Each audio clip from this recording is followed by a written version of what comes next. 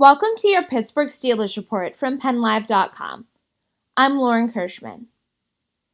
The Steelers scouted several potential draft picks around the country so far this week, and Wednesday was one of the fullest pre-draft calendars to date. On Tuesday, however, head coach Mike Tomlin and general manager Kevin Colbert attended Wake Forest's Pro Day. Tremaine Edmunds is a projected first-round pick at linebacker, a position Colbert is on record saying the Steelers may draft for.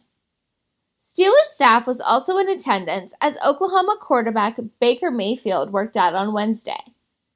Mayfield is projected to be off the board long before the Steelers could pick him at number 28 overall, and Pittsburgh has far more pressing needs. Other Oklahoma prospects of note include running back Dimitri Flowers and tight end Mark Andrews.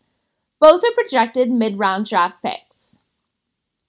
Running backs coach James Saxon made it out to Tempe, where he got another look at running back Kalen Ballage. He is projected second or third day pick. The Steelers do need some depth behind Le'Veon Bell, but they also have work to do on defense further up the draft. Also on Wednesday, Steelers cornerback Mike Hilton and tight end Jesse James were among the NFL's top 25 earners in performance-based pay.